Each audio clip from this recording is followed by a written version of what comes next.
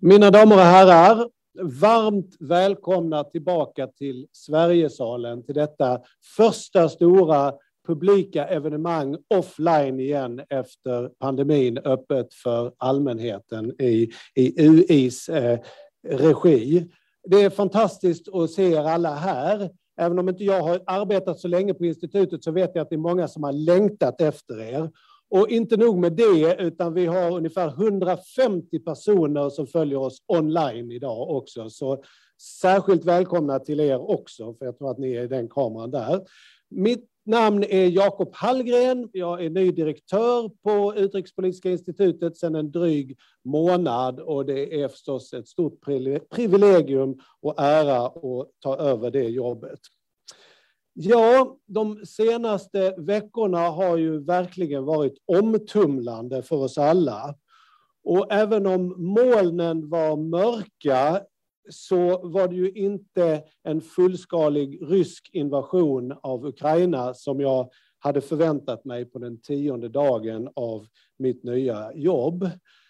Och trots chocken och sorgen över att denna typ av beteende fortfarande kan vara möjligt i Europa idag och de ohyggliga bilder som vi ser från Mariupol och andra städer i Ukraina finner jag ändå tröst och glädje i de starka motreaktionerna från omvärlden. Eller i alla fall delar av den, vilket vi ska tala mer om idag. Jag är också glad över att vi har en så stark, tydlig och kunnig expertis i Sverige som har hjälpt oss att förstå detta fruktansvärda. Och extra stolt är jag över att många av dem som har synts i debatten har på ett eller annat sätt en koppling till UI. Och det är det vi ska försöka bjuda på idag under dagens samtal.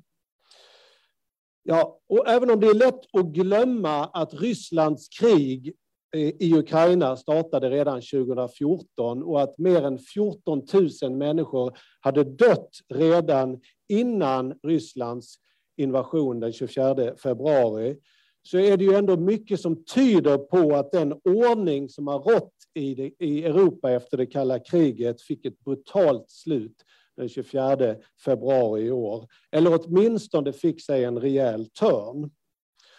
Och nu tror jag att de flesta av oss inte känner någon direkt oro för freden i Sverige, men det finns förstås många frågor.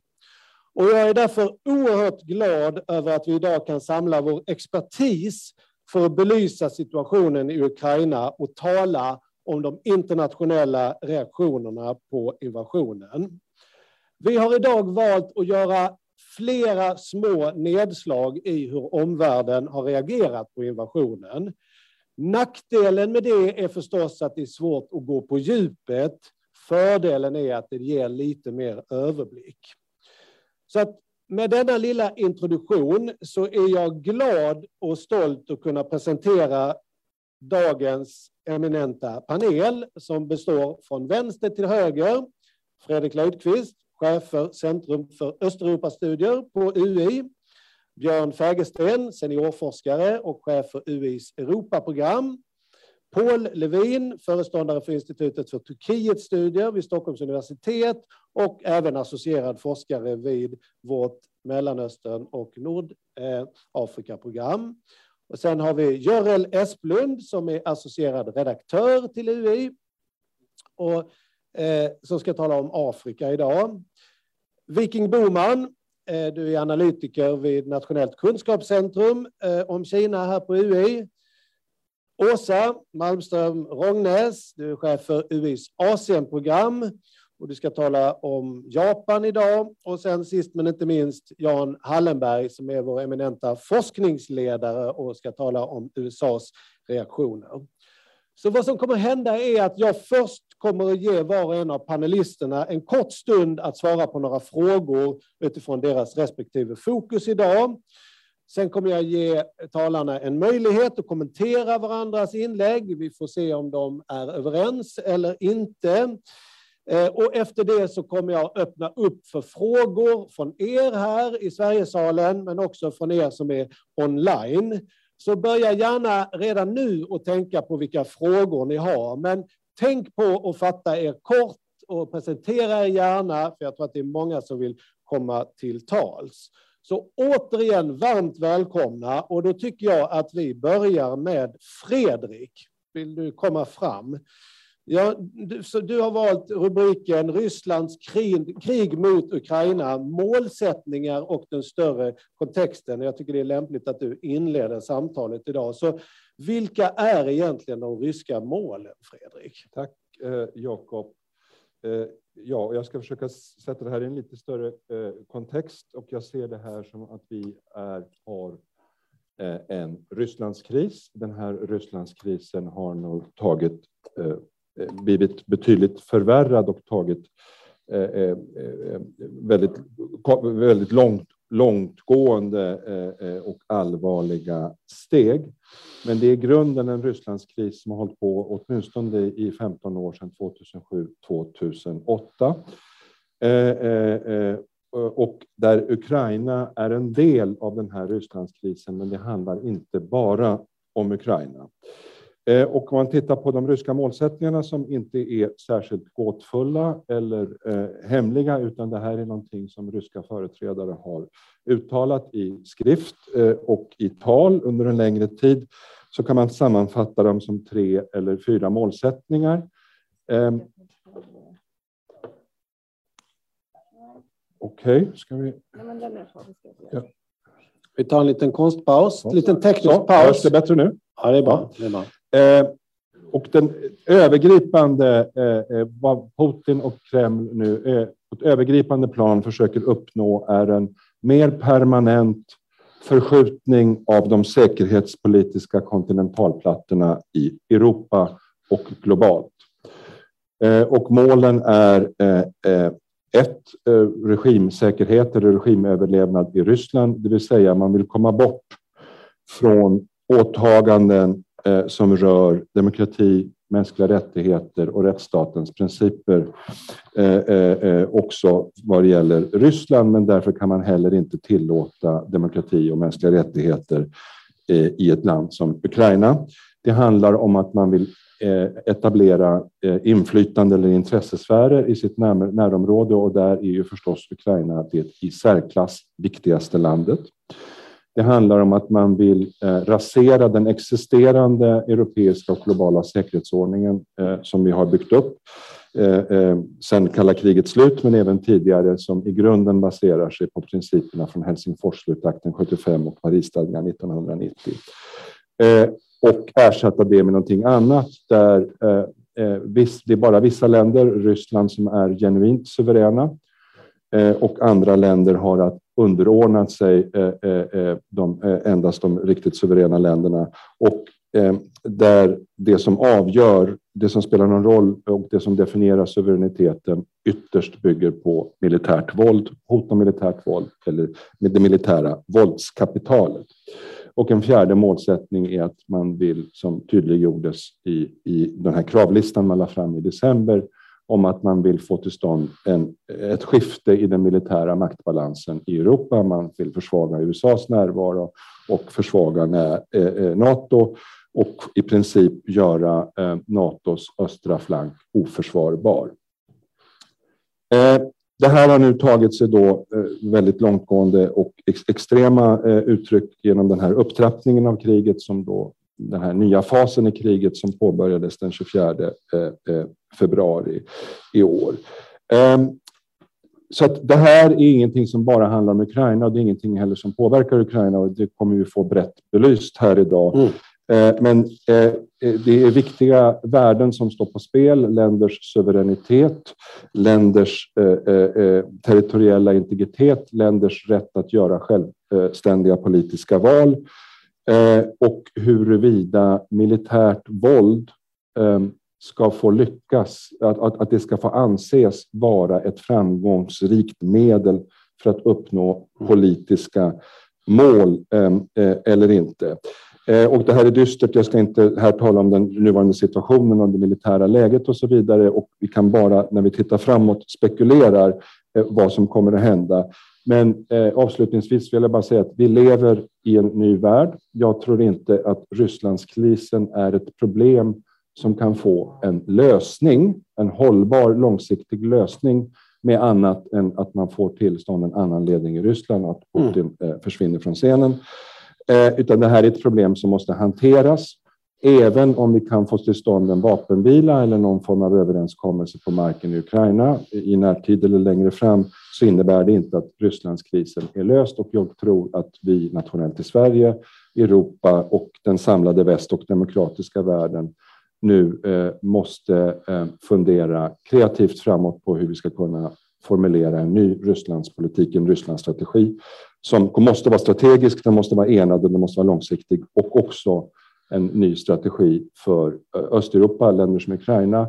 Det som händer nu kommer att definiera vad Europa är, vad vi är, det europeiska projektet är de kommande åren och kanske decennierna. Det kommer att definiera vad Ryssland är, men också länder som Ukraina. Så att det är mycket som står på spel. Det är dystert, och ska jag avsluta med någon kanske liten ljuspunkt, så är det väl att jag har svårt att se att det som nu sker är någonting annat än början på slutet för Putin. Han har förlorat all internationell legitimitet och han kan bara upprätthålla sitt styre internt i Ryssland genom ökad repression, förtryck. Det finns liksom ingen genuin legitimitet i det. Och det här åskådliggör också den här utmaningen som vi står inför, och som i Sverige också har varit en viktig grundprincip i svensk säkerhetspolitik, nämligen att vi står för den dubbla utmaningen, nämligen den inre ryska repressionen och den yttre ryska aggressionen, att det här är två sidor av samma mynt, och de här ömsesidigt förstärker varandra i en negativ spiral just nu. Tack Fredrik, otroligt värdefullt, fantastisk inledning på samtalet idag, och jag tror att det kommer säkert komma en massa. Vi hade kunnat tillbringa hela eftermiddagen bara med dig, men det är inte fokus idag, utan nu ska vi gå vidare och prata om Europa. Björn, vad finns egentligen kvar av den europeiska säkerhetsordningen idag, och hur påverkas EU? Sverige kommer snart nästa år vara ordförande för EU, så vill du utveckla lite på de temana? Tack. Yes, tack, och roligt att vara tillbaka här i salen. Ja, vad är kvar? Man kan säga att precis som vi hörde, ett av Putins mål var ju att förändra eller bygga en alternativ säkerhetsordning. Och det kan man ju någonstans säga att han har lyckats med, men det ser inte ut att bli den ordningen han hade tänkt sig. Vi har gått från en ordning som i grunden har varit en rättsstatlig ordning byggd på ett antal principer, som också är väldigt viktig för Sverige. Tittar man på till exempel vår totalförsvarsproposition, så lyfts det här fram som centralt för svensk säkerhet, att det här efterföljs.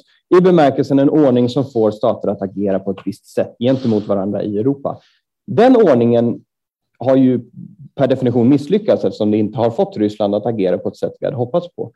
Däremot så tror jag inte heller att Putin kommer att lyckas med sin ordning, det vill säga som vi har hört med mer intressesfärer och där egentligen bara några få stater är suveräna.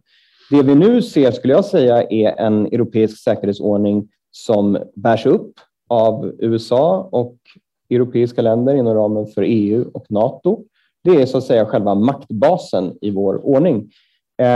Det betyder också att man just nu, man kan inte tala om en gemensam ordning som ändå har varit det, så som vi har talat om tidigare med Ryssland, utan i praktiken har vi just nu en ordning mot Ryssland. Huruvida det här i framtiden igen, att man kan ta sikte på en gemensam ordning med Ryssland, det har att göra både med vad vi är beredda att kanske inte kompromissa om, men investera i, men också vad Ryssland kommer att vara för en sorts stat i framtiden. Men just nu har vi inte en ordning med Ryssland utan mot Ryssland. Och förutom relationen till Ryssland så är väl den stora frågan också hur alla de länder som inte är med i EU respektive NATO men ändå påverkas väldigt mycket av säkerhetsstrukturerna i Europa, till exempel Centralasien, kommer på sikt att påverkas av den relativa brist på ordning som man ändå får säga råder just nu. Och vad gör då liksom, hur påverkas EU av det här? Din andra fråga här. Ja, någonstans kan man säga att Putin liksom hjälper till att färdigställa ett bygge som Trump började eller gav upphov till, nämligen insikten om att européerna kommer behöva ta ett större ansvar, kommer behöva ha mer kapacitet för att hantera sin egen region eller det som man ser från Bryssel som vårt närområde, men också att bli en mer aktiv spelare internationellt. Trump gav en viss push för de här frågorna, men det finns andra. Brexit har också spelat en roll här. Men EU har under en lång tid försökt att skapa mer och mer kapacitet. Och nu kan man väl säga att de senaste veckorna har visat en sorts snabbspolning av det här. Den sortens samordning som har krävts för sanktionerna kan man jämföra med samordning under eurokrisen som tog år, eller samordning under corona som tog månader. Det har nu gått på dagar. Så EU-systemet har tvingats bli snabbare, förvånansvärt snabbt för en EU-forskare får jag säga. Och också på sikt ta fram mer och mer säkerhetspolitisk kapacitet. Vi kommer nog få se mer investeringar i försvarssektorn och även gemensamma sådana. Frågan är dock, i vilken mån kommer den här kapaciteten att också ge någon sorts autonomi, möjligheten att stå på egna ben? För å ena sidan, visst, Europa bygger mer kapacitet. Man kan tänka sig att vi då blir en starkare spelare själva. Å andra sidan så är ju USA mer än någonsin investerade i europeisk säkerhet här och nu på plats idag. Och det är någonting som också knyter väldigt starka band. Det är ju den liksom traditionella uppdelningen mellan USA. De har gett beskydd, vi har erbjudit lojalitet i en sorts efterkrigsordning. Den ser nu ut att cementeras för decennierna framöver. Och det påverkar nog Europas roll externt också. Jag inbillar mig att det kommer bli svårare för Europa att inta någon sorts väldigt egen position i till exempel i förhållande till Kina, Indo-Pacific och så vidare, så länge vi är väldigt starkt beroende av USA på hemmaplan. Kanske till och med krav och förväntan om jag skulle förvänta mig att USA, när de nu igen, jag kommer ihåg att Bidens plan var ju som sagt, det var ju att parkera Ryssland, fokusera mindre på Europa, så som flera amerikanska presidenter har velat göra, och fokusera på Kina. Nu är man igen låst i Europa med ganska mycket resurser. Det är klart att man inte kommer göra det här. Man kommer kräva en motprestation, och det kommer med största sannolikhet handla om olika former av lojalitet på andra områden. Teknik, standardisering, handelsmönster och så vidare. Otroligt intressant. Vill du lägga till något? Ännu, som du nämnde bara, det gäller det här ordförandeskapet. Än så länge, vi sitter inte på läktaren, men om 9 månader så sitter vi verkligen i förarsätet när Sverige har EU-ordförandeskapet. Och det är väl mycket som talar för att de här frågorna som vi diskuterar idag kommer att vara högt på agendan. Det kommer att handla om återuppbyggnaden. Förhoppningsvis finns det ett Ukraina som EU kan engagera sig i och bygga upp. Det kommer att vara enorma behov. Det kommer finnas finansieringsbehov både centralt för EU, och medlemsländerna kommer behöva med och betala. Det kommer också delvis vara ett annorlunda EU som fungerar enligt en annan dynamik. Bara en sån sak som att de så kallade nya medlemmarna, de har varit med i EU ganska länge nu i Östeuropa, har för första gången nästan som ett kollektiv varit väldigt drivande i den här frågan. Det tror jag kommer färga EU-samarbetet framöver, att det finns liksom nya allianser, nya fronter inne i arbetet. Så det kommer vara en ny liksom verklighet att styra. Och sen är det här övergripande geopolitiska. Det är fortfarande, Europa måste hantera nu en fiendskap med Ryssland, en rivalitet och ibland fiendskap med Kina och en osäkerhet kring USAs roll. Och det här ska Sverige på något sätt hantera. Sen säger man att nej, ordförandelandet styr inte över utrikespolitiken. Men som vi märker nu bara i svaret mot Ryssland, utrikespolitik idag handlar också om sanktioner, skatter, exportförbud, vänortsavtal, hela paketet av internationella relationer. Helt säkert att Frankrike skulle se det så i och för sig, att roterande ordförandeskapet inte har något att säga. Frankrike visar också att även inom den traditionella utrikespolitiken kan ordförandelandet ta sig ton. Så att det finns all anledning för Sverige att förbereda sig på att ta över det här inom kort. Fantastiskt, Björn. Stort tack för det. Vi går vidare med Paul. Nu ska vi prata om Turkiet, som ju är en intressant aktör i detta krig. Så hur påverkas nu egentligen Turkiet och president Erdogan av detta krig? Och de har ju också en ganska intressant relation till de stridande parterna, får man säga. Så att du kan väl hjälpa oss att förstå det här lite mer. Turkiets balansakt. Paul, varsågod. Tack. Ja, precis. Det är en komplicerad relation som Turkiet har. Och jag skulle säga att den mest påtagliga konsekvensen omedelbart nu är kanske ekonomiskt. Turkiet drabbas ganska hårt. Den turkiska näringslivsorganisationen TÜSİAD gick ut häromdagen och sa att Turkiet redan hade drabbats i storleksordningen $40 miljarder av kriget i Ukraina. Turkiet importerar, jag tror att det är 80% ungefär av sitt spannmål från Ryssland och Ukraina. Turkiet lider idag redan genom en väldigt svår ekonomisk kris.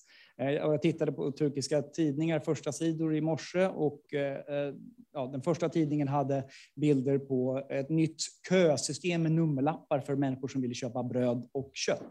Så det är liksom väldigt konkret och påtagligt i Turkiet det här. Turkiet, nu hade vi en diskussion tidigare innan huruvida energipriserna går upp och ner, men de är höga just nu, och det är väldigt svårt också för den turkiska industrin och också för hushållen. Turkiet är väldigt beroende av Ryssland i den här frågan, och man importerar en stor del av sin energi då, naturgas och olja från Ryssland. Så det får påtagliga ekonomiska konsekvenser, skulle jag vilja säga. Och det gör också att Turkiet inte riktigt är så ivriga på att hoppa på de sanktionsregimer som både EU och USA liksom har tagit fram. Skicka drönare istället. Ja, precis. Och då kommer vi in till den här mer komplicerade relationen som Turkiet har. För Turkiet försöker, som du nämnde, gå en slags balansakt. För å ena sidan så ska man faktiskt liksom notera att Turkiet har gjort ganska mycket för Ukraina. Man har goda relationer. Efter långvariga, jag tror att 10-11 år förhandlingar om ett frihandelsavtal, så slöt man precis frihandelsavtalet med Ukraina bara i princip veckorna innan kriget. Man slöt ett avtal om att inte bara sälja militära drönare, de så kallade Bayraktar TB2-drönare till Ukraina, ett 20-tal, det är lite oklart hur många som har levererats, utan också inleda gemensam produktion av de här drönarna. Och det var någonting som Ryssland inte gillade. Och de här drönarna har visat sig varit effektiva, de har varit väldigt effektiva tidigare, där Turkiet har exporterat dem i Libyen, Etiopien, Syrien och Nagorno-Karabach. Så att det finns, och igår så var den turkiska utrikesministern i Ukraina, och han hälsade på då inte bara sin ukrainska motpart, utan han passade också på att hälsa på representanter för krimtartarerna, ett turkisktalande folk. Och den 16 för 2 dagar sedan så var det också årsdagen av invasionen av Krim, annekteringen av Krim, och då gjorde det turkiska utrikesdepartementet ett uttalande. Man har också stängt sundet, alltså Bosporen, för ryska och ukrainska och andra fartyg. Så man har liksom vidtagit vissa åtgärder som kan ses som stöd till Ukraina. Man kallar det som sker nu ett krig, och man har fördömt invasionen och sagt att man respekterar Ukrainas territoriella integritet. Samtidigt då så har man ju också goda relationer med Ryssland. Eller man har komplicerade men ändå goda relationer. Den personliga relationen mellan Putin och Erdogan, enligt vad jag förstår, är god. De är ju båda två auktoritära ledare och tror jag identifierar sig med varandra i stor utsträckning. Även om Turkiet och Ryssland har varit på liksom olika sidor och slagfält både i Syrien, i Libyen och flera områden. Även om Turkiet sköt ner ett turkiskt stridsflygplan 2015, en rysk ambassadör blev mördad i Turkiet också, så har man lyckats hantera relationen och bibehålla en ganska god relation. Turkiet köpte till USAs stora förtret och drabbades på grund av det också av amerikanska sanktioner. Köpte ett ryskt avancerat luftvärnssystem som inte är kompatibelt med de NATO-system som man har inte bara förbundit sig att köpa utan också varit med och försöka ta fram, det amerikanska F-35 flygplanet.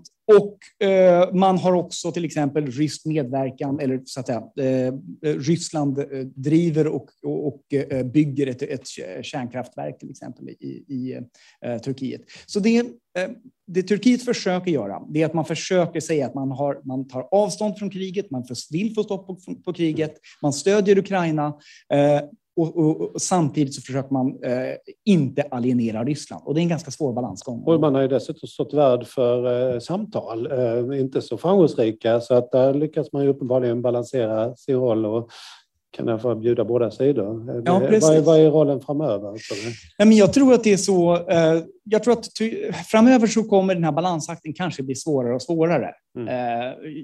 Jag kan tänka mig att också Turkiet kommer behöva positionera sig i den nya europeiska säkerhetsordningen som vi hörde både Fredrik och Björn tala om. Och att man kanske i slutändan måste mer välja sida, det är möjligt. Men det Turkiet försöker göra i alla fall, att de försöker positionera sig som en aktör som är viktig, som liksom finns där de finns. De har kontroll över sundet, de kan stoppa vilka skepp som går in och ut från Svarta havet. Men de kan också agera medlare. Precis som du nämnde, man var värd för det första mötet på ministernivå mellan Ukraina och Ryssland. Utrikesministrarna träffades i Antalya för ett tag sedan. Och Erdogan har haft långa samtal. Çavuşoğlu var som sagt inte bara i Ukraina, alltså turkiska utrikesministern, han var också i Ryssland nyligen. Erdogan hade ett 1 timme långt telefonsamtal med Putin och erbjöd sig då att om Putin ville samtala med Zelensky så kunde de göra det i Turkiet. Så det är i alla fall det Turkiet försöker positionera sig som. Stort tack Paul, fascinerande. Vi återkommer i diskussionen efteråt och så bjuder jag in Görel Espemark här för att prata lite grann om Afrika. Jag tror vi alla har sett krigarna i Centralafrikanska republiken som står upp för Ryssland på något litet klipp, och när FN nyligen då när det skedde en omröstning i FNs generalförsamling så visade sig att Afrika var ganska delat i kritik eller inte kritik mot Rysslands invasion. Och kan inte du berätta lite vad som hände och hur vi ska förstå detta och hur splittrat Afrika är eller inte? Jo, absolut splittrat. Tack så mycket. Jag tror att Afrika kanske är den kontinent som är mest splittrad i den här frågan. Precis som du sa, när det var omröstning i FNs generalförsamling då i början av mars, när man skulle ta ställning till den resolution som krävde en omedelbar tillbakadragande av de ryska trupperna, så var det nästan 50-50. 28 afrikanska länder stödde resolutionen, medan då 17 la ner sina röster, 8 avstod och 1 land, Eritrea, röstade emot. Och bland de länder som la ner sina röster så fanns, inte helt förvånande då, mer eller mindre auktoritära stater, alternativt krigförande länder, däribland då Mosambik, Sudan, Zimbabwe, Ekvatorialguinea, men kanske lite mer förvånande också demokratiska länder som Sydafrika och Namibia. Och det förvånade säkert många. Men tittar man närmare på det så Sydafrikas ställning är precis som Turkiets ställning som vi hade väldigt särskilt lite speciell. Man försöker gå en balansgång. Och det finns gamla lojalitetsband. Sovjetunionen stödde ANC under kampen mot apartheid. Sydafrika ingår i BRICS-samarbetet. Ryssland har de senaste åren blivit en allt mer betydelsefull handelspartner, inte minst under den förra presidenten Jacob Zuma, när man hade ett mycket stort utbyte. Och i vissa gånger så åkte Zuma upp till Ryssland utan att man egentligen visste exakt vad han gjorde. Mycket hemlighetsmakeri. Man pratade plötsligt om stora kärnkraftssamarbeten som nu har lagts i malpåse. Men Ryssland blev mer och mer betydelsefull. Och sedan så har man då pratat också om den här gamla alliansfriheten som Sydafrika vill upprätthålla. Men tittar man lite bredare så på många av de här afrikanska länderna som la ner sina röster, man talar mycket om en inkonsekvens från Europa och från USAs sida. Varför fördöma Ryssland? Varför liksom inte då också fördöma Israel? Varför inte lika hårda ordalag prata om Syrien, Jemen? Det finns många krig. Om man tycker att ska man svara kraftfullt mot ett krig måste man svara kraftfullt mot de andra krigen också. Så det är den gamla diskussionen om double standards. Absolut. Och Cyril Ramaphosa, Sydafrikas nuvarande president, försvarar ju det här agerandet i FN med att säga att man inte tyckte att det tillräckligt pratade om dialog, om fredsförhandlingar. Se på oss. vi kommer ur vårt trångmål genom dialog och genom förhandlingar. Och detta lyftes inte tillräckligt mycket. Även andra afrikanska länder har ju då haft gamla lojalitetsband till Sovjetunionen, och nu har Ryssland de senaste åren fört fram sina positioner. Man är en stor vapenexportör. Man har militärt samarbete med många länder, bland annat Centralafrikanska republiken. Men är det egentligen det som är skälet, att man känner ett beroende och att man inte riktigt kan gå ut? Att man egentligen kanske har en annan position? Eller jag tror både och. Dels finns det ett beroende, självklart. I Centralafrikanska republiken har man ju satt upp en staty över ryska militärer som har hjälpt då regimen att hålla stånd mot de väpnade rebellerna. Men jag tror också att det finns en del i att man kanske inte helt enkelt känner för att ska vi stödja USA och Europa när de inte alltid stödjer oss? Se på covid. Jag menar, där blir vi lämnade i sticket från den afrikanska kontinenten. Ska vi då liksom gå och stödja dem? Den rösten syntes en del som ett stödjer vi resolutionen, då stödjer vi det maktblocket. Och där tror jag inte riktigt man var heller beredd. Men det var ju ändå många som stödde den här resolutionen. Absolut. Och framförallt om vi då tittar på Kenya, Gabon, Ghana som sitter på de icke-permanenta stolarna i säkerhetsrådet. De stödde resolutionen. Kenyas FN-ambassadör höll ett väldigt starkt anförande mot kriget någon av de första dagarna. Och jag läste en malawisk journalist som också, Malawi stödde också resolutionen, som talade väldigt tydligt att vi känner till det här. Vi känner Ukrainas smärta. Vi vet allt vad det innebär av att stora länder invaderar, tar över och förtrycker små länder. Så det är väldigt splittrat. Och hur påverkar detta Afrika? Är det en stor och djup och splittrande fråga som har konsekvenser på andra områden, eller är detta en av många frågor? Det är en av många frågor. Läser du de afrikanska tidningarna idag, Sydafrika eller vilka andra tidningar som helst, så finns naturligtvis rapporteringen där.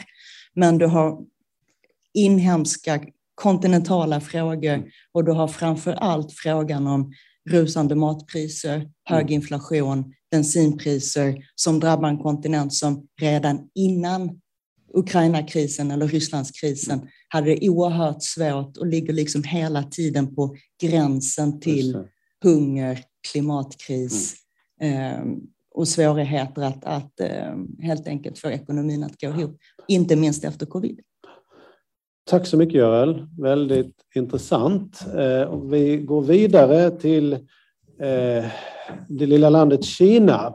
Viking, vad har egentligen varit och vad är Kinas position sedan krigets utbrott? Det verkar ju tydligt men ändå inte. Där kan man ju också säga att det är en balansgång fast på ett helt annat sätt. Så hur vill du beskriva den här positionen sedan utbrottet och hur är det med stödet för Ryssland egentligen och så vidare? Ja, absolut. Det första man ska säga är väl att det har skett en glidning i positionen den senaste veckan, skulle jag vilja säga. Men man kan ändå säga att från krigets utbrott till idag så har det funnits en konsekvent pro-rysk linje som man arbetar väldigt hårt för att framställa som neutral, kan man säga. Pro-rysk på det sättet att man tidigt uttalade stöd för Rysslands legitima säkerhetsintressen och la hela skulden på USA och NATOs expansion. Man sa, vad tror ni händer om ni trycker ett stort land upp mot väggen? Då kommer det här hända automatiskt. Kinesisk media har också förstärkt och spridit rysk propaganda om att Ukraina styrs av nazister och så vidare. Men man jobbar då för att framställa den här positionen som neutral. Man säger att man respekterar alla länders territoriella integritet. Man säger att man inte ville att situationen skulle utvecklas på det här sättet och så vidare. Man bidrar med humanitär hjälp och så. Men sen har det då skett en liten nedtoning den senaste veckan Man har börjat kalla det här för ett krig, vilket man inte gjorde tidigare. Man har sagt att man vill ha en vapenvila. Och man har tonat ner senast igår, tror jag, alltså den proryska vinklingen i kinesisk media. Och det brukar vara en viktig fingervisning för vad man tycker. Men det betyder inte att man kommer ändra position. Tvärtom så är det rätt svårt att se att det skulle ske en hel omvändning här, utan det är väl snarare så att det är en taktisk justering av positionen. Ja, för det kan ju möjligtvis innebära problem att ställa sig allt för öppet på Rysslands sida. Och vad är egentligen det som finns i den andra vågskålen? Vad är det som gör att kineserna försöker att framställa sig som neutrala? Ja, alltså den första saken, det är Kinas vurmande för den så kallade principen för icke-intervention, som man repeterar väldigt ofta när man får kritik från väst och så vidare. Ni har ingen rätt att lägga er i våra interna angelägenheter. Och att man då ändå implicit stödjer en invasion i ett annat land, det framstår djupt motsägelsefullt helt enkelt runt om i världen, får man ändå säga. Det är den ena saken. Den andra saken är att det här kan få stora konsekvenser för relationer med USA och EU, framförallt EU kanske. Att man associeras helt enkelt med den här aggressionen. Och det påverkar ju, som vi ser i oss själva säkert, hur vi ser på Kina. Men förlängningen handel och så vidare. Ja, precis. Men man verkar ha bestämt sig för att det här är värt det ändå på något sätt. Och jag tror att det finns fler anledningar till det. Men om man börjar titta från Krim 2014 då, där Kinas stöd inte var lika tydligt som det är nu. Det har hänt en del saker sedan dess. Det ena är att relationen mellan Ryssland och Kina har fördjupats ordentligt. Militärt, politiskt. Relationen mellan Xi Jinping och Putin är förmodligen starkare nu än vad det var då. Den andra saken som har hänt, det är att från Kinas perspektiv har kampen med USA blivit allt mer framstående. Vi har haft Trump i den här perioden, handelskriget med Kina. Och den här kampen med USA som man ser gradvis ska leda till att USAs dominans ersätts av en multipolär värld där Kina har en framstående roll. Det har liksom gått från någonting som ska ske över lång tid till något som sker här och nu, verkar det som. Och man ser helt enkelt att Ryssland också är inbegripet i den här kampen. Och man har inte så mycket annat val än att stödja Ryssland. Och man hjälper Ryssland att klara av sanktionerna på olika sätt. Eller? Ja, precis. Det är en bra fråga. Och här tror jag man kan säga mer att Kina går en balansgång än vad man gör i den övergripande positionen. Så det finns ett stort rysk-kinesiskt ekonomiskt utbyte och det finns indikationer som talar för att man kommer kunna kanske utvidga det för att hjälpa Ryssland. Men det finns också stora begränsningar i vad Kina faktiskt kan göra för Ryssland. Man pratar en del om att Ryssland ska kunna skifta sin export som går till Europa till Kina istället av energiresurser och så. Men det kommer inte kunna ske över en natt. Det finns stora infrastrukturproblem där.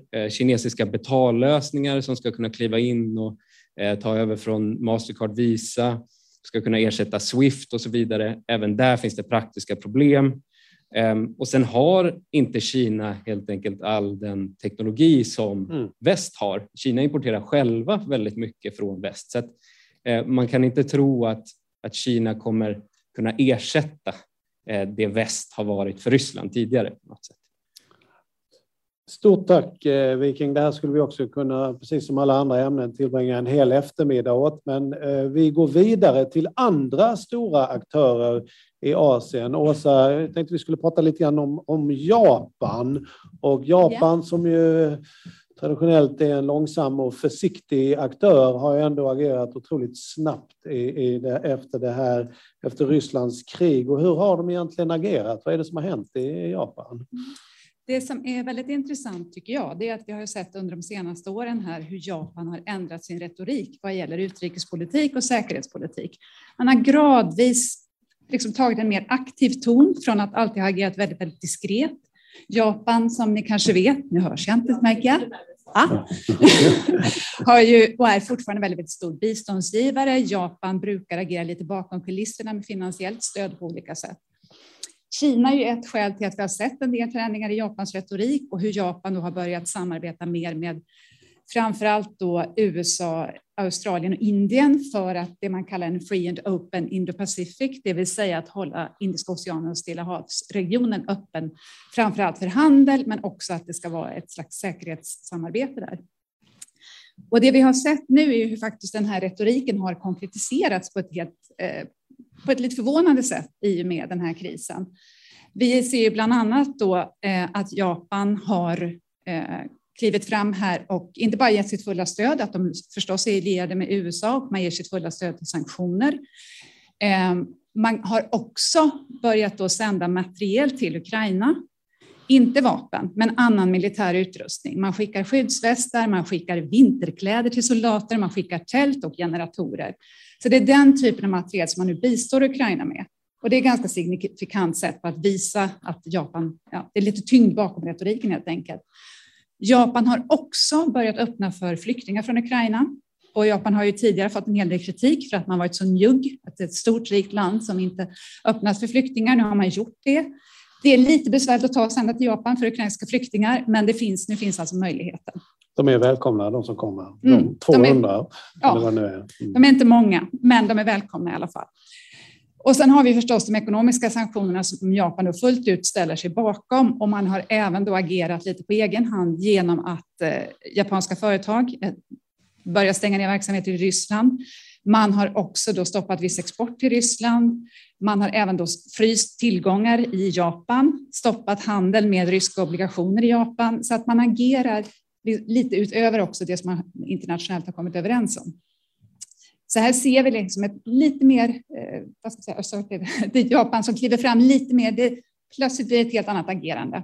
Och sen har man förstås också då utökat krediter till Ukraina. Redan i början av året så hade man ju då erbjudit Ukraina ganska omfattande lån på $100 miljoner. Nu har man dubblat det, men de här ytterligare 100 miljonerna är alltså gåvobistånd, så det är inget som förväntas betalas tillbaka. Så att man har väldigt tydligt sätt tagit ställning. Det är ju historiskt snabbt och jag tänker givet den japanska försiktigt skrivna konstitutionen trots arbetsförsök att förändra den, vilket väl inte har gått det. Men det jag funderar på så det är ju Taiwan-faktorn i detta. Hur viktigt tror du det är för Japans agerande? Alltså man ser ett angrepp på Ukraina och kanske tänker det skulle kunna hända i Taiwan. Är det en faktor tror du i resoluta och snabba japanska responsen? Det kan vara en faktor. Jag tror också att det kan vara en faktor att det har vi ju, jag tror att du kommer kanske in på det Jan, att man vill också tydligare positionera sig, att man stödjer USA, man har USAs militära beskydd, men man börjar ta steg på egen hand också för att liksom flexa musklerna lite mer. Vi har också sett i den inrikespolitiska debatten nu under nye premiärminister Kishida också att det finns ganska mycket vind i seglen också för att utöka försvarsutgifterna på egen hand alltså. Och det kan finnas starkare stöd också här för att då faktiskt börja röra den här konstitutionen som man har diskuterat i många år, huruvida man vågar skriva om den här nyckelparagrafen nummer 9 då, som säger att Japan inte får använda våld eller inte använda krig som ett medel för att lösa konflikter. Så att inrikespolitiskt så händer det mycket nu i Japan också. Intressant, Åsa. Stort tack. Sist men inte minst, Jan, vår forskningsledare. Nu ska vi tala USA och testet av ledaren för den transatlantiska alliansen. Hur såg egentligen beslutsläget ut för president Putin här nu när Ryssland invaderade? Eller för Biden när Ryssland invaderade. Hur såg det egentligen ut? Jag måste inleda med en annan reflektion först. Här. Jag ser några herrar från en tidigare arbetsplats som jag har jobbat på i detta hus. Och där redigerade jag tillsammans med professor Kjell Engelbrekt en bok som heter The EU as Strategic Actor. Den var lite tidigt ute. Men jag tycker nog att vad Björn har sagt här är ett tecken på vad som har skett med EU under de senaste veckorna. Har visat sig att EU har tagit några steg i den riktningen. Jo, beslutsproblemen för Biden var ju att USA som alliansledare var ju solkat rykte. Misslyckat i Afghanistan. Väldigt lite samordning med de allierade som hade trupp i Afghanistan. väldigt lite samordning när de här människorna togs bort, eller i varje fall för lite tyckte de här europeiska allierade. Och liksom hela hanteringen var ju ett stort misslyckande. Och då kom ju frågan till Biden, både internt och externt. Är detta en ledare för en allians i kris? Kan han uppfylla denna roll? Och det är ju liksom det centrala målet för honom, är att visa att han och hans USA har den förmågan. Och där ligger ju också styrkan i det gensvar som USA har nu gett. Vi ska en gång för alla visa att vi är en allierad att lita på. Och inte minst bröderna i Taiwan får också en signal här. Att när det smäller, då kan vi lita på Förenta Staterna fortfarande. Det kommer att bli mängder av problem med balans och så vidare med då liksom, å ena sidan här Rysslands utmaning och å andra sidan Kinas utmaning. Men det är for the later day alltså. Det viktiga är att gensvaret kom. Det kom kraftfullt. Biden-administrationen har konsulterat på alla nivåer som tänkas kan med de NATO-allierade, med de närmast anslutna eller bröderna som Sverige och Finland, och också med EU på ett sätt som är, vad jag kan bedöma, exempellöst intensivt. Och i den meningen har Biden lyckats med den första utmaningen. Den andra frågan som man kan ställa sig, Jakob, det är ju hur är det med den interna politiska enigheten? Jag tror att det är många av oss som är oroliga för inte vad som händer under en Biden-administration utan kanske därefter och enigheten i kongressen och så vidare, eller? Ja, i nuläget så skulle jag säga att det finns en stark enighet. Det finns ett stort stöd för de åtgärder som har gjorts. De flesta republikaner röstar också på de här frågorna och stöder administrationen, även om en del som vanligt är ute och markerar på vänsterkanten eller högerkanten. Så är det en majoritet som stöder hela tiden den här linjen. Men den stora frågan som Jakob ställer, det är ju vad händer 2024? Och det går tyvärr inte att svara på i det nuläget. Och det som är viktigt att tänka på är att utrikes- och säkerhetspolitik vanligen är mindre väsentligt i amerikanska presidentval. Den här personen kommer att väljas på inrikespolitiska, framförallt, aspekter. Och jag diskuterade lite grann det här i förmiddag, och Björn Fägersten frågade mig vad kan då Europa göra liksom, för att vi möjligen skulle kunna få en person som är någorlunda resonabel, även om det blir en republikan. Och då tror jag att det är väldigt viktigt att EU då svarar upp mot det som nu har skett, att USA har nu ställt upp för Europa.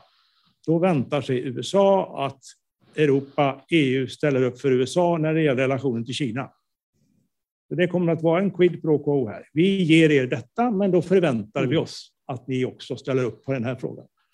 Så där kan vi på marginalen påverka de amerikanska inrikespolitiska processerna. Men jag betonar på marginalen. Däremot vill jag väl anse att herr Trump varje månad tappar lite grann i inflytande. Och jag menar att kalla Putin för ett strategiskt geni eller ett politiskt geni är kanske inte den allra bästa vägen till att återkomma i Vita huset. Och vi ser nu signaler från olika republikanska ledare som tydligt tar avstånd från honom. Och till exempel så sa den förre vicepresidenten Mike Pence vid ett stort möte här en vecka att de som är Putin-apologeter hör inte hemma i vårt parti. Alltså det var en ganska tydlig signal. USA har alltså ställt upp på mängder av sätt och USA har levererat mängder med vapen. Alltså vi säger ibland liksom att Ryssland är mäktigt och sådär, men underskatta inte då den amerikanska krigsmaskinen och den amerikanska produktionsmaskinen. Alltså jag landade 1996 på hangarfartyget Enterprise. Och när jag stod där på kommandobryggan och såg hur ett plan landade i minuten ute på havet, så fick jag nog en ganska stor imponerad inställning till Förenta Staternas förmåga att hantera logistik och kommunikationer. Jag har inte fått lika stor imponerad av vad ryssarna håller på med i Ukraina i det här läget. Men USA ställer alltså upp, de ställer upp politiskt, de ställer upp ekonomiskt, de ställer upp militärt. Men den tredje frågan vi har diskuterat fram här nu, varför vill inte USA ha den här flygförbudszonen? Alltså en riktig flygförbudszon av NATO-plan eller bara amerikanska plan skulle innebära att USA skulle strida med ryska plan över det ukrainska territoriet. Och dessutom skulle det innebära att USA skulle vara tvunget att slå mot de batterier av robotar av olika slag som står dels inne i Ukraina och dels på rysk mark. Alltså ni kan ju föreställa er om Förenta Staternas flygvapen attackerar robotbatterier på rysk mark. då är vi ute på farligt vatten, djupt vatten. Så jag har försökt skriva ibland om den här risken för kärnvapenkrig. Jag bedömer fortfarande att den är ganska liten, men ett mycket olyckligt steg för att öka risken för kärnvapenkrig vore att införa en sån flygförbudszon. Därför så tror jag inte att det blir någon sådan. Jag tror att Biden kommer att hålla emot det. Men däremot försöker man på alla sätt att stödja Ukraina. Och det sista jag hörde idag när jag hörde en amerikansk militär på CNN, det här sista paketet, $800 miljoner, 8 miljarder kronor. Det är väldigt inriktat på försvar i städer. Alltså de här missilerna, Javelin som slår emot stridsvagnarna, de står på 1,5 kilometers avstånd. De nya robotarna, vad nu kallas de här, de slås på 300 meter avstånd. Alltså en mycket tydlig förberedelse att finns det ett motstånd i städerna så kommer de att få utrustning att skjuta mot de ryska soldaterna. Så att det amerikanska stödet är väldigt omfattande och väldigt tydligt och tycker jag hittills framgångsrikt. Men gränsen är väldigt tydlig hur långt USA är villigt att gå. Stort tack Jan. Utmärkt. Ja, det var ett snabbt svep världen över här. Jag tycker vi ser en bild som framträder som är splittrad. Det finns länder och kontinenter och delar av världen som inte förstår poängen med att sätta sig upp mot Rysslands invasion, och det sker en samling som vi sällan har sett i andra delar av världen. Så kanske är detta något som förstärker den multipolära bild vi har sett. Vad händer med EU där? Går vi tillbaks mot strategisk autonomi? Kan vi det när vi behöver den transatlantiska länken? Hur förbereder vi oss för detta framöver inför kommande presidentval och så vidare? Ja, alltså vi har massor med frågor, men ni i panelen, är ni helt överens? Eller är det någon som har någon fråga eller någon som har någon invändning mot någon av de andra i panelen? Björn, kom igen. Ja, men jag frågar, det är ju alltid trevligt att få lyssna på sina kollegor också så här. Jag var inte varje dag. Och jag tänkte, ska vi göra mer av i fortsättningen? Ja, men det är bra. Jag bara blir nyfiken på när det gäller Afrika, och någonting som vi har återkommit till ibland här på UI och haft projekt om är ju Kinas inflytande i olika afrikanska länder. Och jag är lite nyfiken på vad det har för effekt här. Och nu argumenterar ju Viking för att Kina förmodligen kommer fortsätta tydligt att stödja Ryssland, och Viking brukar ha rätt, men han kanske har fel. Och om Kina till exempel gör kalkylen att nej, men det här kriget får bara USA och EU att enas, det är dåligt, vi måste dra undan mattan för Ryssland. Skulle det då också, om de tydligare tog avstånd, skulle det påverka dem fram tills nu tveksamma, eller till och med de afrikanska länderna som är på Rysslands sida, att ompositionera sig? Jag tror att man ska säga det så här, att Ryssland har som sagt flyttat fram sina positioner militärt. Men man är fortfarande ganska liten ekonomiskt. Medan Kina i Afrika är väldigt stort ekonomiskt men inte stort militärt. Så man har liksom två olika läger. Kina har ju många år nu gjort investeringar. Man har byggt infrastruktur, man har byggt allt ifrån broar, motorvägar till fotbollsarenor. Mycket för att liksom då å andra sidan få ut naturtillgångarna som man är intresserad av. Det handlar om oerhört mycket mineraler, det handlar om metaller. Det som liksom kobolten i princip är ju styrd av och kontrolleras fullständigt av Kina och kinesiska intressen. Medan då Ryssland som sagt fortfarande är väldigt liten ekonomiskt och istället har gått in med vapenmakt eller militära övningar och militär utbildning. Så sätt så konkurrerar de liksom inte riktigt just nu. Om Kina skulle vända sig mot Ryssland lite mer och liksom ta avstånd från Ryssland, om det skulle påverka de afrikanska ländernas vilja till kinesiska pengar? Nej. Det finns ett oerhört stort behov.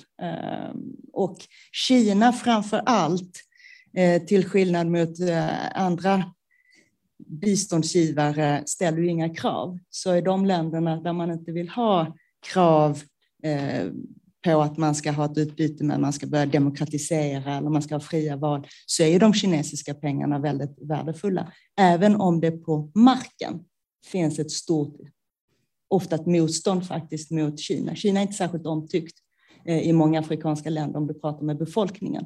men väldigt omtyckt om man pratar med ledarna. Utmärkt. Jag kanske kan be er alla panelister att komma upp och ställa er, för att det funkar bättre med kamera och så då. Har vi någon mer kommentar? Ja, Paul, varsågod. Nej, jag har bara en jättekort fråga. För jag såg någon rapport, kanske till Fredrik eller Viking, att Lavrov, den ryska utrikesministern, var på ett flyg på väg till Kina för några överläggningar, och sen så vände flyget, och det var liksom spekulationer om det var Kina som hade stoppat det, eller om man blev hemkallad. Jag vet inte om det här är bara rykten eller om det är någonting som nu är vi nere på taktisk nivå här, men det kan ha stor strategisk betydelse. Vem vill ta den? Jag har inte sett de uppgifterna bekräftade heller. Jag tror att det var tyska Bild som rapporterade, men jag har inte sett att det rapporteras av ytterligare. Men det var ju många som såg det här som ett uttryck för den kinesiska oviljan att ta i Ryssland, eller vad man ska säga. Så att det hade inte varit helt omöjligt, om vi säger så. Ja, någon annan kommentar? Görel? Jag vill egentligen bolla över tillbaks, Björn. Nej, men jag tänkte, vi pratar mycket om den här nya ordningen och stärka banden mellan liksom Europa, NATO och USA. För oss som jobbar mycket på den södra halvkloten, ser du att en ökad splittring mellan nord och syd i detta som ett resultat av det? Ja, det är ju såklart en risk, men det skulle väl vara, det är ju inte planen, utan om man tänker sig den liksom nästan så här då krigskoalitionen som finns nu mot Ryssland på det ekonomiska planet med sanktionspaketen som ju har då svält och är mycket mer än EU och USA. Men då är det intressant, då är det Australien, Sydkorea, Taiwan, Japan och så vidare. Frågan är hur de afrikanska länderna kommer att förhålla sig till det här, om det kommer bli som ett nytt stort geoekonomiskt block där Afrika inte ens är engagerade, och det skulle väl vara väldigt, jag menar, då skulle det bli en uppdelning.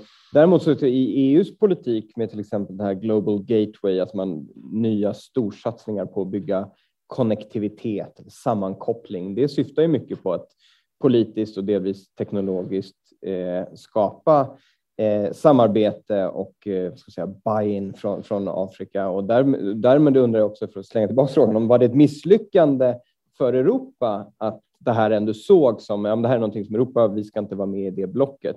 För uppenbarligen man har ju explicit försökt att konkurrera med Kina primärt om inflytande i Afrika med de här stora satsningarna. Nu har inte de alla rullats ut än, men det känns inte som en så bra start från europeisk horisont. Nej. Och jag tror att det ser också mycket så med den här FN-omröstningen, och framför allt så var det många som uttryckte sig just med Sydafrika, att man var chockad över hur Sydafrika agerade.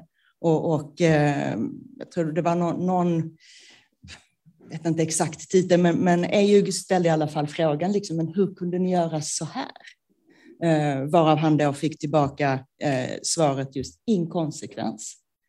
Vi måste liksom vara enade och konsekventa i våra handlingar, så att så länge man inte är det så stöder vi inte. Och jag tror att man liksom, det här är besvärligt, det är det.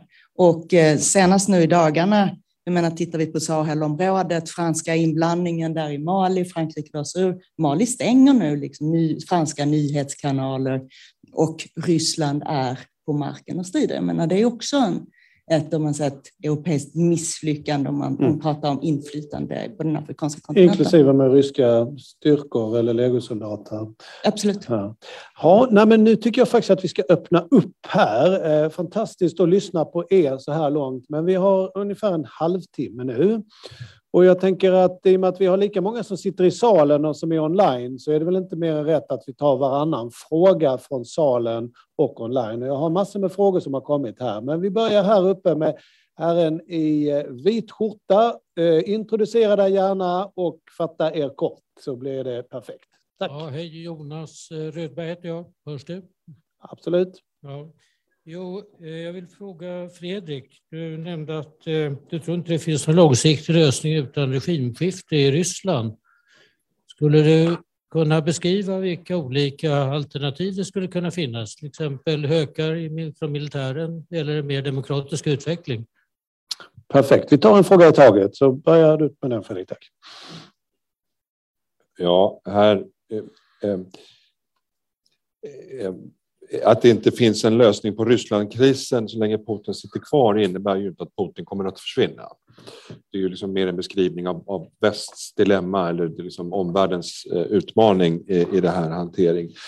Om man ska spekulera kring hur ett eventuellt maktskifte i Ryssland skulle kunna äga rum, så är man ju väldigt ute på spekulationernas tunna is.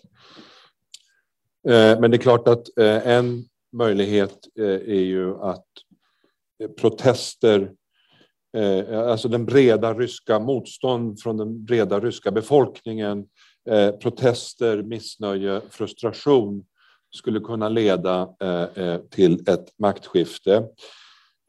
Det är bara svårt riktigt att se hur det skulle gå till.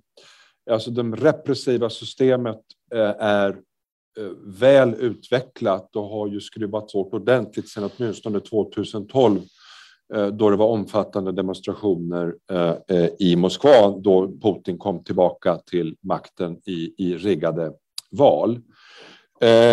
Och jag tror det finns nog nästan inga gränser för hur långt man kan använda den här repressiva apparaten. Vi är tillbaka på nivå som man får gå rätt långt tillbaka i Sovjettiden för att hitta jämförbara exempel på graden av repression.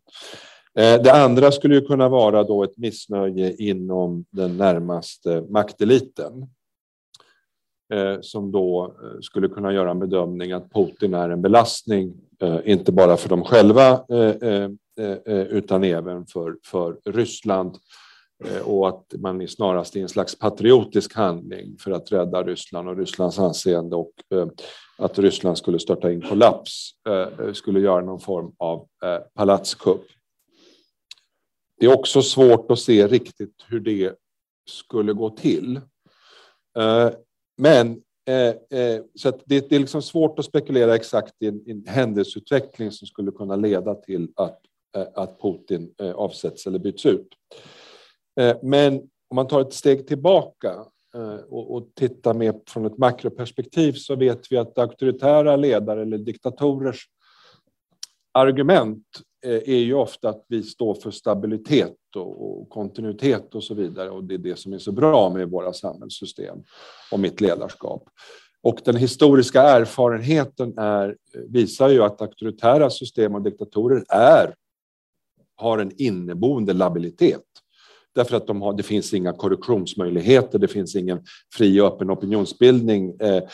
Hela beslutsfattande systemet blir väldigt konstigt och begränsat. Så att jag tror att vi måste förbereda oss mentalt på en situation där det kan hända saker om liksom de närmaste veckorna eller månaderna. En helt oväntad politisk utveckling i Ryssland, och också för Ryssland i Ukraina.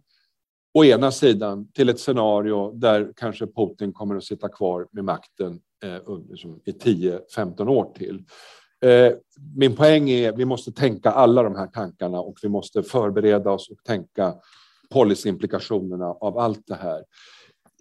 Just nu är vi väldigt upptagna att hantera den ryska utmaningen, Rysslandskrisen, och hur vi ska förhålla oss till det. Och också se till att Putin inte att det här beteendet inte legitimeras eller belönas på något sätt. Men vi måste nog relativt snart, tror jag, i väst också formulera en vision om vad Ryssland skulle kunna ha för relation till Europa, för roll i Europa, ett fritt, demokratiskt, öppet Ryssland som inte är aggressivt. För det tror jag är viktigt, och det är också viktigt att kommunicera en sån vision in till det ryska folket och det ryska samhället, och att Putin inte får vatten på sitt kvarn för sin propaganda, nämligen att väst för ett krig mot Ryssland. Och det här är russofobt och nästintill genocid och så vidare. Det här handlar inte om Ryssland, det här handlar om brott mot folkrätten, brottsliga handlingar från den ryska politiska ledningen. Tack Fredrik. Jag tror att Jan ville komma in på den här frågan också. Kort, alltså, det var väldigt svårt att förutsäga Sovjetunionens sammanbrott och jag har faktiskt skrivit en bok om det också. Så att det är inte lätt att se hur liksom, totalitära system, hur länge de lever. Det kan komma väldigt överraskande, precis som Fredrik var inne. Tack Jan. Då går vi över till Bernt från Luleå. Du undrar hur stor risken är, och det här gäller er alla i panelen tror jag, eller mer eller mindre. Hur stor är risken att den nya europeiska osäkerhetsordningen inom citationstecken sprider sig till andra länder? Att Ryssland får fler anhängare i världen som långsiktigt underblåser en permanent förskjutning av de säkerhetspolitiska kontinentalplattorna. Vem vill ta sig an den? Paul? Jag kanske inte kan svara på hela frågan, men den belyser i alla fall, tycker jag, en viktig fråga. Och jag kände igen en del av beskrivningen, jag tror att det var Viking som tog upp om den här bilden som Kina har om att, så att säga, den gamla unipolära världsordningen där USA dominerar och bestämmer och alla andra får finna sig så att säga, och att de sätter reglerna för det internationella systemet, att den är liksom över, vi går mot en multipolär värld. Och det är någonting som också känner igen i turkisk retorik. Det hör man ganska ofta. The rise of the West till exempel. Man tittade på eurozonkrisen och såg det som en indikation på att det var liksom något ruttet då, att, i systemet och att EU är liksom en makt som är på nedgång medan Kina är på uppgång och så vidare. Och jag tror att man inte ska underskatta effekterna av det som sker nu. Om man ponerar att Ryssland hade lyckats, som Putin hade lyckats med att ganska snabbt liksom droppa in fallskärmsjägare, antingen fängsla Zelensky eller få regimen på fall, köra över så att säga Ukraina som verkar ha varit planen, då hade det, tror jag, fått ganska tydliga konsekvenser. Det hade stärkt det här så att säga the rest, det alternativa blocket och det här narrativet om att nu är det en ny världsordning, NATO är ganska tandlöst, Europa är splittrade och så vidare. Då hade jag tror att det fått ganska långtgående konsekvenser. Men nu då från turkiskt håll så står man inför en annan realitet, och det är att den ryska militären har inte imponerat vad gäller logistik och kommunikation bland annat. De har kört fast utanför de ukrainska städerna i ganska stor utsträckning, tvingas liksom skicka bomber och artilleri istället. Och väst har enats i en ganska imponerande så att säga kraftsamling, stenhårda sanktioner som jag tror chockade de flesta, och den tyska omvändningen vad gäller liksom vapenförsändelser, den svenska omvändningen, det är också ganska dramatiska, och jag tror att det gör att resultatet blir något annat. Jag tror inte att den här så att säga alternativa världsordningen där det är mer av den starkes rätt, att den är så attraktiv. Och därför är det ganska viktigt också att Ukraina faktiskt också kan... Litet hopp anar jag där ändå, Paul. Jag tror att Fredrik och Jan ville ta ordet på den här frågan också. Så Fredrik? Ja, ett snabbt påhak här. Det är klart att det här Rysslands agerande har en destabiliserande effekt både för den europeiska ordningen och den globala ordningen. Och det är också väldigt viktigt, vi pratade här om Afrika, det är väldigt viktigt också att det här presenteras, så här har det väst och det demokratiska samfundet ett väldigt viktig uppgift att få rätt ramverk på hur den här, vad det handlar om. Det handlar ju liksom inte om USA mot Ryssland eller liksom gamla imperialister mot nya eller någonting sånt där, utan det handlar ju liksom om den typ av världsordning. Och jag tror att frågar man afrikanska stater och så om de tycker att det här med territoriell integritet och självbestämmande rätt och suveränitet är bra, så kommer nog alla att svara ja, så att säga. Det jag vill bara säga, jag har ju väldigt svårt att se att Ryssland och Putin kan framstå som någon som helst positiv förebild för någon i världen. Att det här skulle vara någonting eftersträvansvärt, det som Ryssland gör nu mot Ukraina eller det som händer på Rysslands inrikespolitiskt.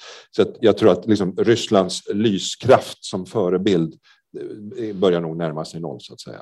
Tack Fredrik. Jan ville komma in på den också. Det sista som Fredrik sa håller jag fullständigt med om. Det var det jag ville säga. Vad bra. Ja, men då tycker jag att vi går tillbaka till publiken, och den här gången tänker jag faktiskt ta 3 frågor så vi hinner med lite fler, för som ni märker så är det en stor panel som har mycket att säga. Så att nu ska vi se. Jag heter Eva Walder och är tidigare UD-anställd. Jag har en fråga som jag vill nog framförallt rikta till Åsa, och det gäller Indien. Ni har inte talat om Indien, men det är ändå ett ganska stort och viktigt land. Traditionellt alliansfritt, men världens största demokrati med mera. Och Indien avstod ju då, om jag förstod rätt, i generalförsamlingen. Så att det skulle vara intressant att höra lite hur debatten går i Indien, om du vet något om det. Utmärkt, Eva. Tack för den frågan om Indien. Och så har vi 2 frågor här borta. Mannen i kavaj här. Får gärna introducera dig själv. Ja, tack. Jag heter Nils Förander och jag är nyfiken föredetting i detta hus. Jag vill knyta an till den här frågan om Indien. Alltså mellan Turkiet och Kina finns ju många viktiga aktörer. Indien kanske var den viktigaste, men där finns ju också Pakistan, där finns Iran. Kan ryssarna upprätthålla sina ambitioner i Syrien och Mellanöstern? Utmärkt. Fråga om Pakistan, Iran, Syrien och Mellanöstern. Och så har vi mannen här uppe i ljusa skjortan.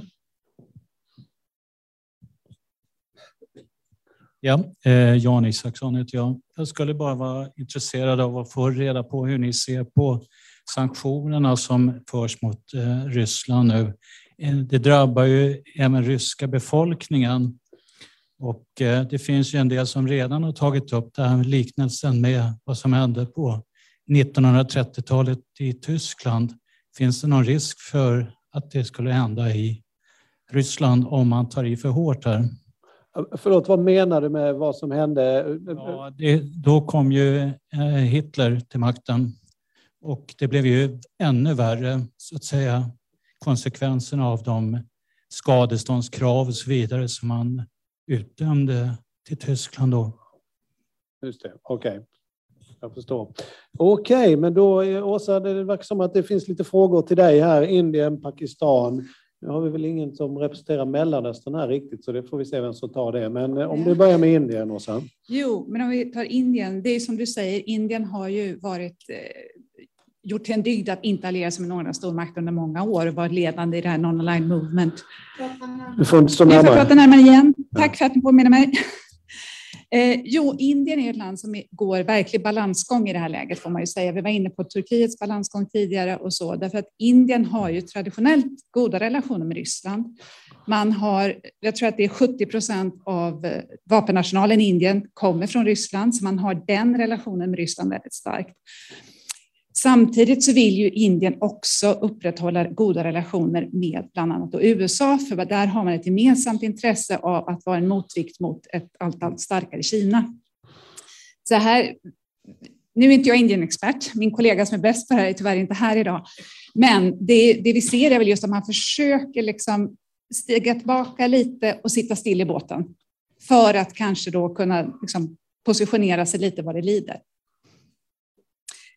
Pakistan, alltid svår fråga. Jag vet inte om du känner att du kan ta den, Paul. Ja, tyvärr har vi inte hela världen och alla världens länder representerade i panelen. Vi har mycket, men inte allt. Men vill du passa på Pakistan eller vill du? Pakistan med sitt geopolitiska läge, de har ju alltid kunnat räkna med väldigt mycket stöd. De har kunnat räkna med mycket finansiellt stöd. De har ju gång på gång kunnat få fortsatta program från Valutafonden när ekonomin har krisat, därför att man vill ju ha ett hyfsat stabilt Pakistan. Man vill inte ha det för instabilt. Så där finns ju alltid ett underliggande stöd som har kommit, och det har ju varit med USAs backning också. Sen ligger Pakistan där det ligger. Vi har sett Pakistans stöd för talibanerna. Vi har en knepig relation i Indien och Pakistan. Så svårbedömt, ska jag säga. Tack. Vad gäller Iran och Syrien, är det något du vill ge dig på, Paul, eller? Jag tycker att jag skulle spekulera. Ja. Är det någon annan som känner sig beredd att kommentera? Det enda man möjligtvis kan säga är ju att förstås att Iran och Ryssland har haft nära samarbete i Syrien, inte varit helt problemfritt, men ändå har båda stöttat Assad-regimen. Och dessutom så är då Iran i känsliga förhandlingar nu om deras kärnvapenavtal. Och det är liksom precis i slutskedet så det spelar i alla fall roll. Ryssland ställer liksom, har potentiellt möjlighet att ställa vissa krav för att ställa upp på det här avtalet.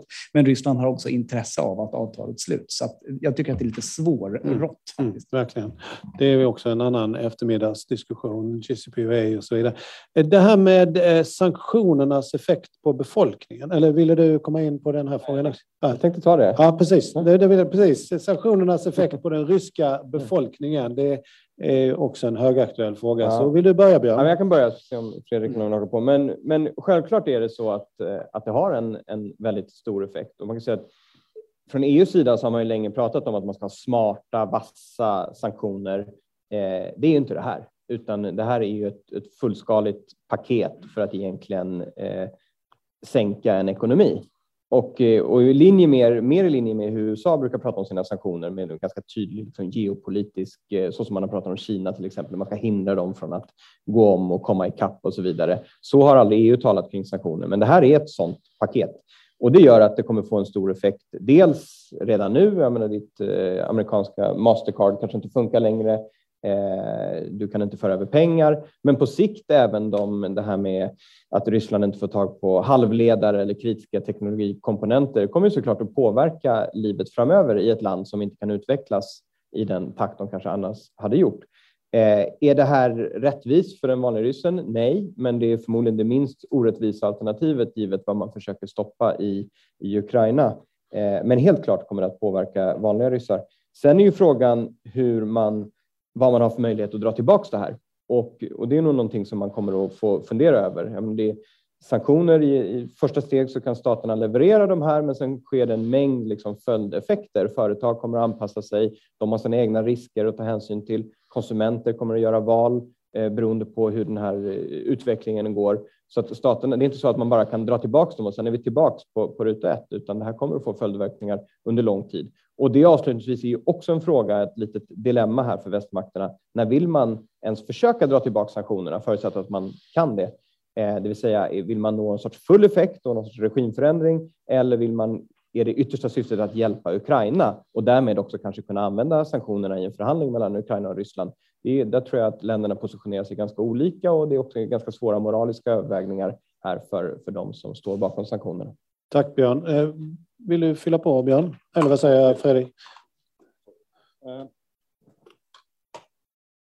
Ja, alltså vad vi har att göra med nu är ju historiskt sett exempellösa sanktioner, både när det gäller omfattningen och att ett land som en kärnvapenmakt som permanent medlem i FN:s säkerhetsråd som utsätts för de här sanktionerna.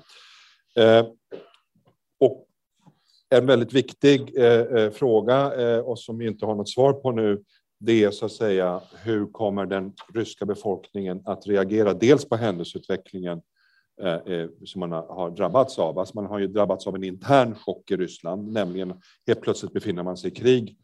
Medborgare dör, kommer tillbaka i liksäckar och så vidare. Och det andra är att man har en exempellös repression. Det finns inga fria media, man är avstängd från omvärlden och så vidare. I kombination med den här externa chocken, där ju inte minst sanktionerna är det viktiga. Kommer den frustration, det lidande, det socioekonomiska lidande och allt vad det här, de problem som det här innebär, kommer det att vända sig mot Putin och regimen? Eller kommer det här att leda att man sluter upp bakom Putin, att det blir en så att säga belägringsmentalitet eller bunkermentalitet, också därför att det inte finns några riktigt uppenbara alternativ? Det ska jag säga, det är en helt öppen fråga, det vet vi inte. Och det kan också ta ett tag innan vi kommer dit. Och då kommer jag tillbaka till min punkt att det är väldigt viktigt också att vi i väst och de sanktionerade länderna har en klok strategisk kommunikationsstrategi, hur man liksom kan försöka nå in. Det här är egentligen inte riktat mot den ryska befolkningen. Jämförelser med Nazityskland och Hitler och så vidare vill jag egentligen inte ge mig in på. Det var ju inte ett resultat av sanktioner, men det var ju ett resultat möjligtvis då av Versaillesfreden och de skadeståndskrav och så vidare som sänkte Tysklands ekonomiska återhämtning på 20-talet och så vidare. Det finns ju en berättelse, ett narrativ som också Ryssland gärna använder sig av, varför man ska beskriva vad som har hänt i Ryssland. Och det var ju att det som hände med Ryssland på 90-talet var motsvarigheten till Versaillesfreden, att Ryssland tvingades ner på knä i en förnedrande situation och så vidare, och att man nu reser sig som en rättmätigt och Ryssland återtar sin naturliga plats i världen. Detta är förstås en historieförfalskning utav stora mått. Ryssland tvingades inte alls på knä. Det politiska och det ekonomiska stödet till Ryssland på 90-talet var mycket, mycket omfattande från USA, från Tyskland och från Europa. Så den analogin skulle jag vilja bara vända mig emot. Men jag får faktiskt flika in där direkt, för vi har en fråga just på det ämnet från onlinepubliken som lyder på följande vis. Håller ni med Jeffrey Sachs om att det var finansministrar och ledare i väst som skapade oredan i Ryssland på 90-talet genom att inte införa en slags Marshallplan för att få Ryssland under Jeltsin på fötter och liksom bli en normal demokratisk marknadsekonomi? Jag vet inte om detta stämmer, detta uttalande från Jeffrey Sachs. Vet du det, Fredrik, eller någon annan? Nej, det är första gången jag hör det. Men Jeffrey Sachs var ju en av arkitekterna bakom en del av det. Men Jan nickar. Jag har läst Jeffrey Sachs artikel, han säger det. Sen är det en fråga man ska ta ställning till det. Jag tror inte det fanns några förutsättningar. Och som Fredrik sa, det förekom ju betydande hjälp. Det var kanske inte Marshallplan, men det var omfattande hjälp. Frågan är om det då var tillräckligt enligt Jeffrey Sachs i alla fall. Men jag har en ny fråga här som är lite kopplad till sanktionerna som också kommer från våra vänner online och som har lite med bäring på Kina. Den är väldigt kort. Sanktionerna, innebär inte det bara att väst knuffar Ryssland i famnen på Kina? Ja, svår fråga. Kort fråga, men svår fråga. Alltså, som jag var inne på lite, det finns begränsningar på vad man kan göra och hur mycket Kina kan hjälpa Ryssland. Framförallt så är de kinesiska stora företagen och bankerna väldigt inbäddade i den globala ekonomin på ett sätt som gör att det är väldigt svårt att se att de skulle välja Ryssland framför sina kontakter med väst. Men det är klart att på lång sikt så kommer det här göra skillnad. Och lite som jag tror Björn har varit inne på, alltså Ryssland kommer inte kunna använda sig av dollarsystemet längre, så det kommer på lång sikt leda till ökade incitament för att utveckla alternativa system tillsammans med Kina. På kort sikt tror jag att det blir svårt, men på lång sikt så skickar det här viktiga signaler om att de här två länderna måste säkert gå i den riktningen, absolut. Vill du lägga till något, Björn? Sanktionernas effekt? Okej, men då nu tiden lider. Vi har bara knappt 10 minuter kvar, så vi ska öppna upp för en omgång till av frågor här i salen. Så upp med händerna. Vi har en fråga här. Vi tar 3 frågor igen. Det blir här och där och där. Så att börja du. Jag heter Agneta Boman och arbetar också tidigare på UD. Jag har en... Ja, det är bra. Det är bara att köra. Den var den inte på, va? Den var på. Ja, vi kan repetera frågan. Om vi repeterar frågan annars. Ja. Om erfarenheterna från Syrien i Ryssland mot Ukraina, ryska armén har de erfarenheterna över då och förstörelsen av Aleppo som en inspirerande förebild. Men du menar rent militärt nu, erfarenheterna från Syrien, att de återanvänder samma taktik i Ukraina? Ja.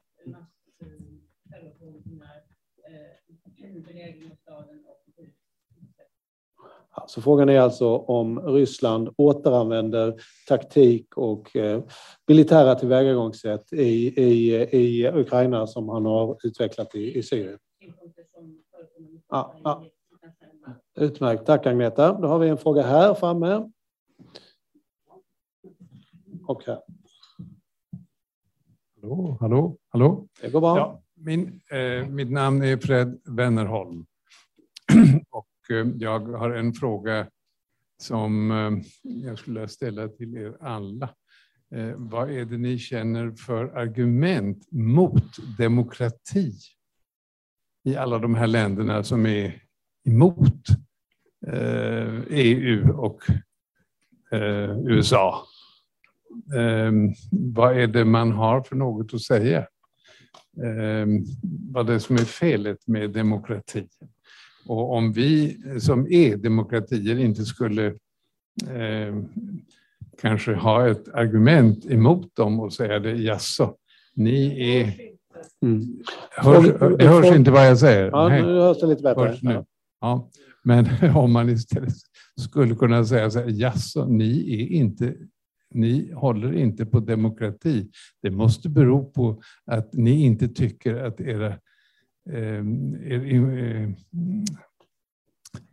era landsmedlemmar är intelligenta nog. Är det verkligen så som ni är emot demokratin? Vad är felet på demokrati är frågan och hur ska vi hantera den? Varsågod, sista frågan. Ja, mitt namn är Petra Holder och jag har en fråga till Görel. Ryska ortodoxa kyrkan har ju haft väldigt mycket inverkan de senaste åren på afrikanska länder och deras kyrkor. Hur mycket har det så att säga påverkat deras ställningstagande i kriget? Utmärkt. Så ska vi börja bakifrån. Görel, vill du ta den? Där gjorde du mig ganska ställd. Jag har väldigt lite kunskaper om ryska ortodoxa kyrkans inflytande i de afrikanska religiösa samfunden, måste jag säga. Det som man talar väldigt mycket om i Afrika när det gäller inflytande är snarare evangelister som kommer från USA, stora pingströrelser, men framförallt som sagt evangelister som kommer från andra sidan från USA. Jag kan inte någonting om den ryska ortodoxa kyrkan i Afrika och måste tyvärr passa på den. Så kan det absolut vara. Man kan inte kunna allt även om man är panelist i en UE-panel. Det är kanske Viking vill svara på, eller? Ja, inte riktigt det. Jag tänkte på den här demokratifrågan. Okej, kör på den. Ja. Det var en bra fråga. Och svaret på den frågan, om vi tittar på det gemensamma uttalande som Ryssland och Kina gjorde den 4 februari, några veckor innan den här invasionen, så tror jag att man anser att demokrati är någonting som kan se olika ut i olika länder. Och Kina anser sig själv vara en demokrati.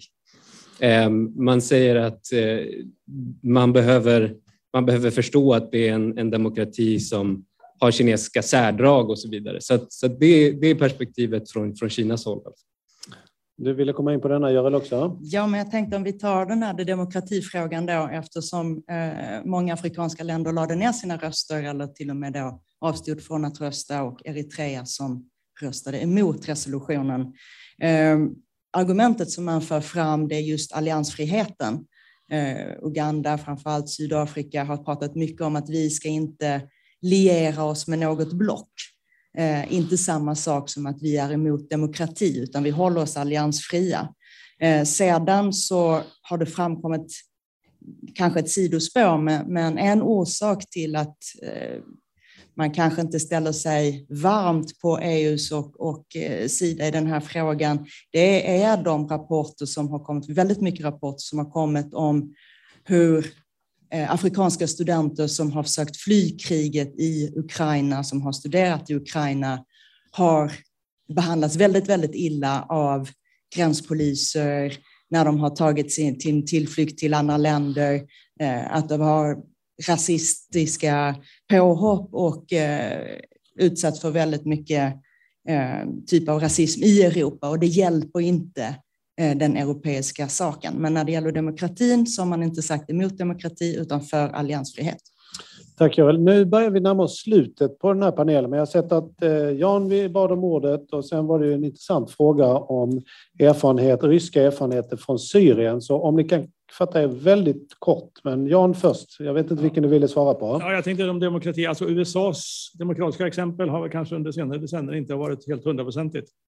Vare sig inrikespolitiskt eller utrikespolitiskt. Så att det bidrar ju till att en del länder är tveksamma. Och därför så måste eller amerikanerna och andra demokratiska länder skärpa sig. Vi talade innan om dubbla standarder och så vidare. Paul, vill du säga något om Syrien? Eller? Ja, jag kan försöka mig på, men återigen, jag är ingen expert på just det. Men det är min bild också att Ryssland har hjälpt Assad-regimen och man ägnade sig åt liknande sorts angrepp, både på Aleppo, men innan det i Grozny också, förstås i Tjetjenien. Och alltså, vi såg ju när de bombade sjukhus, både en mödravårdssjukhus och ett barnsjukhus dagen, om det var i Kharkiv, tror jag det var. Nej, Mariupol var det väl. Och det har man också gjort i Syrien systematiskt, som bland annat New York Times har avslöjat. Så att det är min bild också. Och dessutom har de importerat syriska krigare. Ja, jag såg just nu att USA meddelade att man inte hade sett några större eller signifikanta truppförflyttningar från Syrien, men med betoning på signifikanta.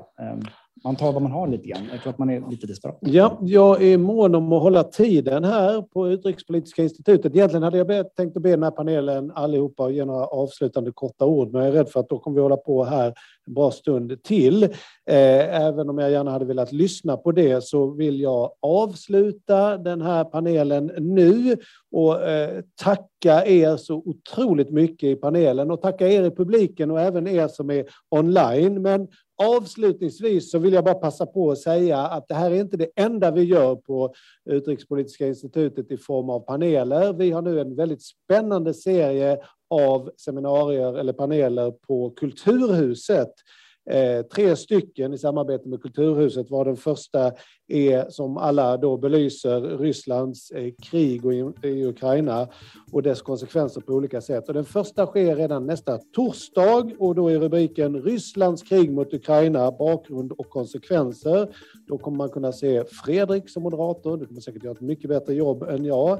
Och mer information finns på vår webbsajt, där kan man boka biljetter om det nu finns några kvar, vilket jag hoppas när jag nu gör reklam för detta. Men jag skulle vilja att vi alla enas i en applåd för att tacka våra fantastiska panelister.